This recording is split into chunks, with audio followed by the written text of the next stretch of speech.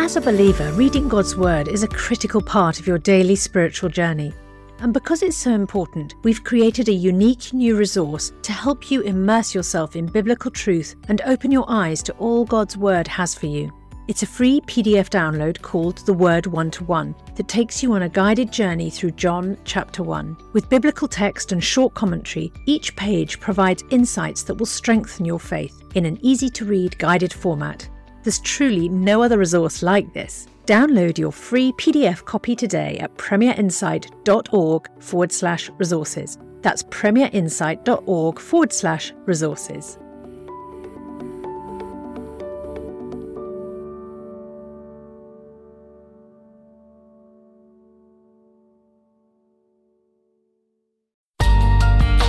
The Bible in a Year, bringing the Word to life.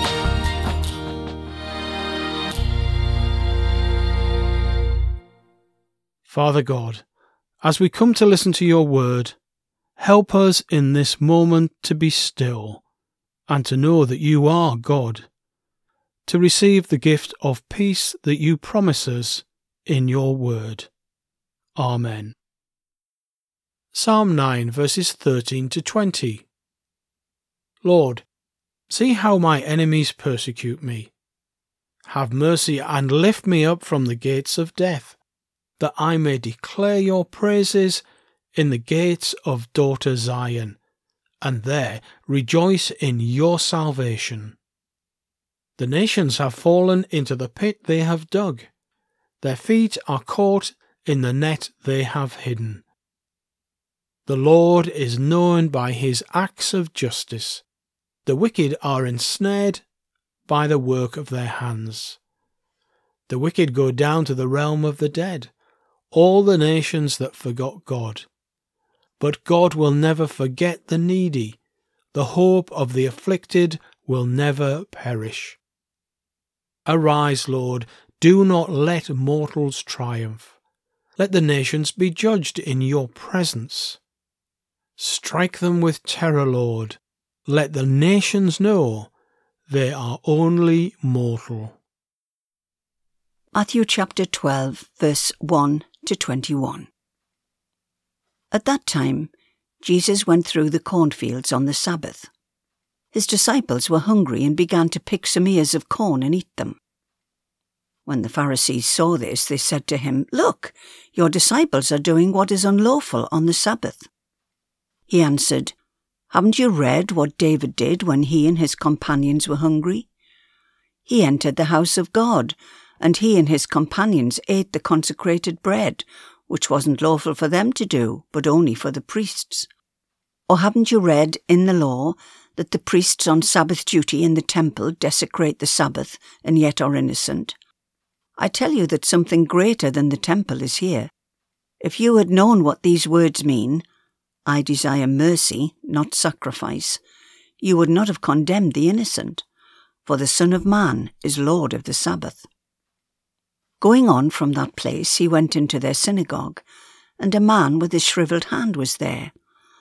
Looking for a reason to bring charges against Jesus, they asked him, "Is it lawful to heal on the Sabbath?" He said to them, "If any of you has a sheep, and it falls into a pit on the Sabbath, will you not take hold of it and lift it out? How much more valuable is a person than a sheep? Therefore it is lawful to do good on the Sabbath." Then he said to the man, "Stretch out your hand." So he stretched it out, and it was completely restored, just as sound as the other. But the Pharisees went out and plotted how they might kill Jesus. Aware of this, Jesus withdrew from that place. A large crowd followed him, and he healed all who were ill. He warned them not to tell others about him. This was to fulfill what was spoken through the prophet Isaiah. "Here is my servant whom I have chosen, the one I love, in whom I delight. I will put my spirit on him, and he will proclaim justice to the nations. He will not quarrel or cry out. No one will hear his voice in the streets. A bruised reed he will not break, and a smouldering wick he will not snuff out, till he has brought justice through to victory. In his name the nations will put their hope. Genesis chapter 31. Jacob heard that Laban's sons were saying, "Jacob has taken everything our father owned and has gained all this wealth from what belonged to our father." And Jacob noticed that Laban's attitude towards him was not what it had been. Then the Lord said to Jacob, "Go back to the land of your fathers and to your relatives, and I will be with you." So Jacob sent word to Rachel and Leah to come out to the fields where his flocks were. He said to them, "I see that your father's attitude towards me is not what it was before, but the God of my father has been with me. You know that I've worked for your father with all my strength, yet your father has cheated me by changing my wages 10 times. However, God has not allowed him to harm me. If he said, 'The speckled ones will be your wages,' then all the flocks gave birth to speckled young. And if he said, 'The streaked ones will be your wages,' then all the flocks bore streaked young. So God has taken away your father's livestock and has given them to me. In the breeding season, I once had a dream in which I looked up and saw that the male goats mating with the flock were streaked, speckled, or spotted. The angel of the Lord said to me in the dream, 'Jacob.' I answered, 'Here I am.' And he said, 'Look up and see that all the male goats mating with the flock are streaked, speckled, or spotted, for I have seen all that Laban has been doing to you. I am the God of Bethel, where you anointed a pillar and where you made a vow to me. Now leave this land at once and go back to your native land.' Then Rachel and Leah replied, 'Do we still have any share in the inheritance of our father's estate? Does he not regard us as foreigners? Not only has he sold us, but he has used up what was paid for us. Surely all the wealth that God took away from our father belongs to us and our children. So do whatever God has told you.'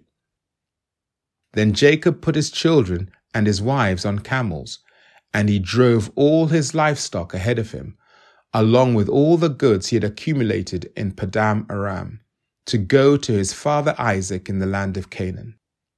When Laban had gone to shear his sheep, Rachel stole her father's household gods. Moreover, Jacob deceived Laban the Aramean by not telling him he was running away. So he fled with all he had, crossed the river Euphrates, and headed for the hill country of Gilead. On the 3rd day, Laban was told that Jacob had fled. Taking his relatives with him, he pursued Jacob for 7 days and caught up with him in the hill country of Gilead. Then God came to Laban the Aramean in a dream at night and said to him, 'Be careful not to say anything to Jacob, either good or bad.' Jacob had pitched his tent in the hill country of Gilead when Laban overtook him, and Laban and his relatives camped there too. Then Laban said to Jacob, 'What have you done? You've deceived me, and you've carried off my daughters like captives in war. Why did you run off secretly and deceive me? Why didn't you tell me so that I could send you away with joy and singing to the music of tambourines and harps? You didn't even let me kiss my grandchildren and my daughters goodbye. You have done a foolish thing. I have the power to harm you. But last night the God of your father said to me, "Be careful not to say anything to Jacob, either good or bad." Now you have gone off because you long to return to your father's household. But why did you steal my gods?" Jacob answered Laban, "I was afraid, because I thought you would take your daughters away from me by force. But if you find anyone who has your gods, that person shall not live. In the presence of our relatives, see for yourself whether there is anything of yours here with me, and if so, take it." Now Jacob did not know that Rachel had stolen the gods. So Laban went into Jacob's tent, and into Leah's tent, and into the tent of the 2 female servants, but he found nothing. After he came out of Leah's tent, he entered Rachel's tent. Now Rachel had taken the household gods and put them inside her camel's saddle, and was sitting on them. Laban searched through everything in the tent, but found nothing. Rachel said to her father, "Don't be angry, my lord, that I cannot stand up in your presence. I'm having my period." So he searched, but could not find the household gods. Jacob was angry and took Laban to task. "What is my crime?" he asked Laban. "How have I wronged you that you hunt me down? Now that you have searched through all my goods, what have you found that belongs to your household? Put it here in front of your relatives and mine, and let them judge between the 2 of us. I have been with you for 20 years now. Your sheep and goats have not miscarried, nor have I eaten rams from your flocks. I did not bring you animals torn by wild beasts. I bore the loss myself. And you demanded payment from me for whatever was stolen by day or night. This was my situation. The heat consumed me in the daytime and the cold at night, and sleep fled from my eyes. It was like this for the 20 years I was in your household. I worked for you 14 years for your 2 daughters, and 6 years for your flocks, and you changed my wages 10 times. If the God of my father, the God of Abraham, and the fear of Isaac had not been with me, you would surely have sent me away empty-handed. But God has seen my hardship and the toil of my hands, and last night he rebuked you." Laban answered Jacob, "The women are my daughters, the children are my children, and the flocks are my flocks. All you see is mine.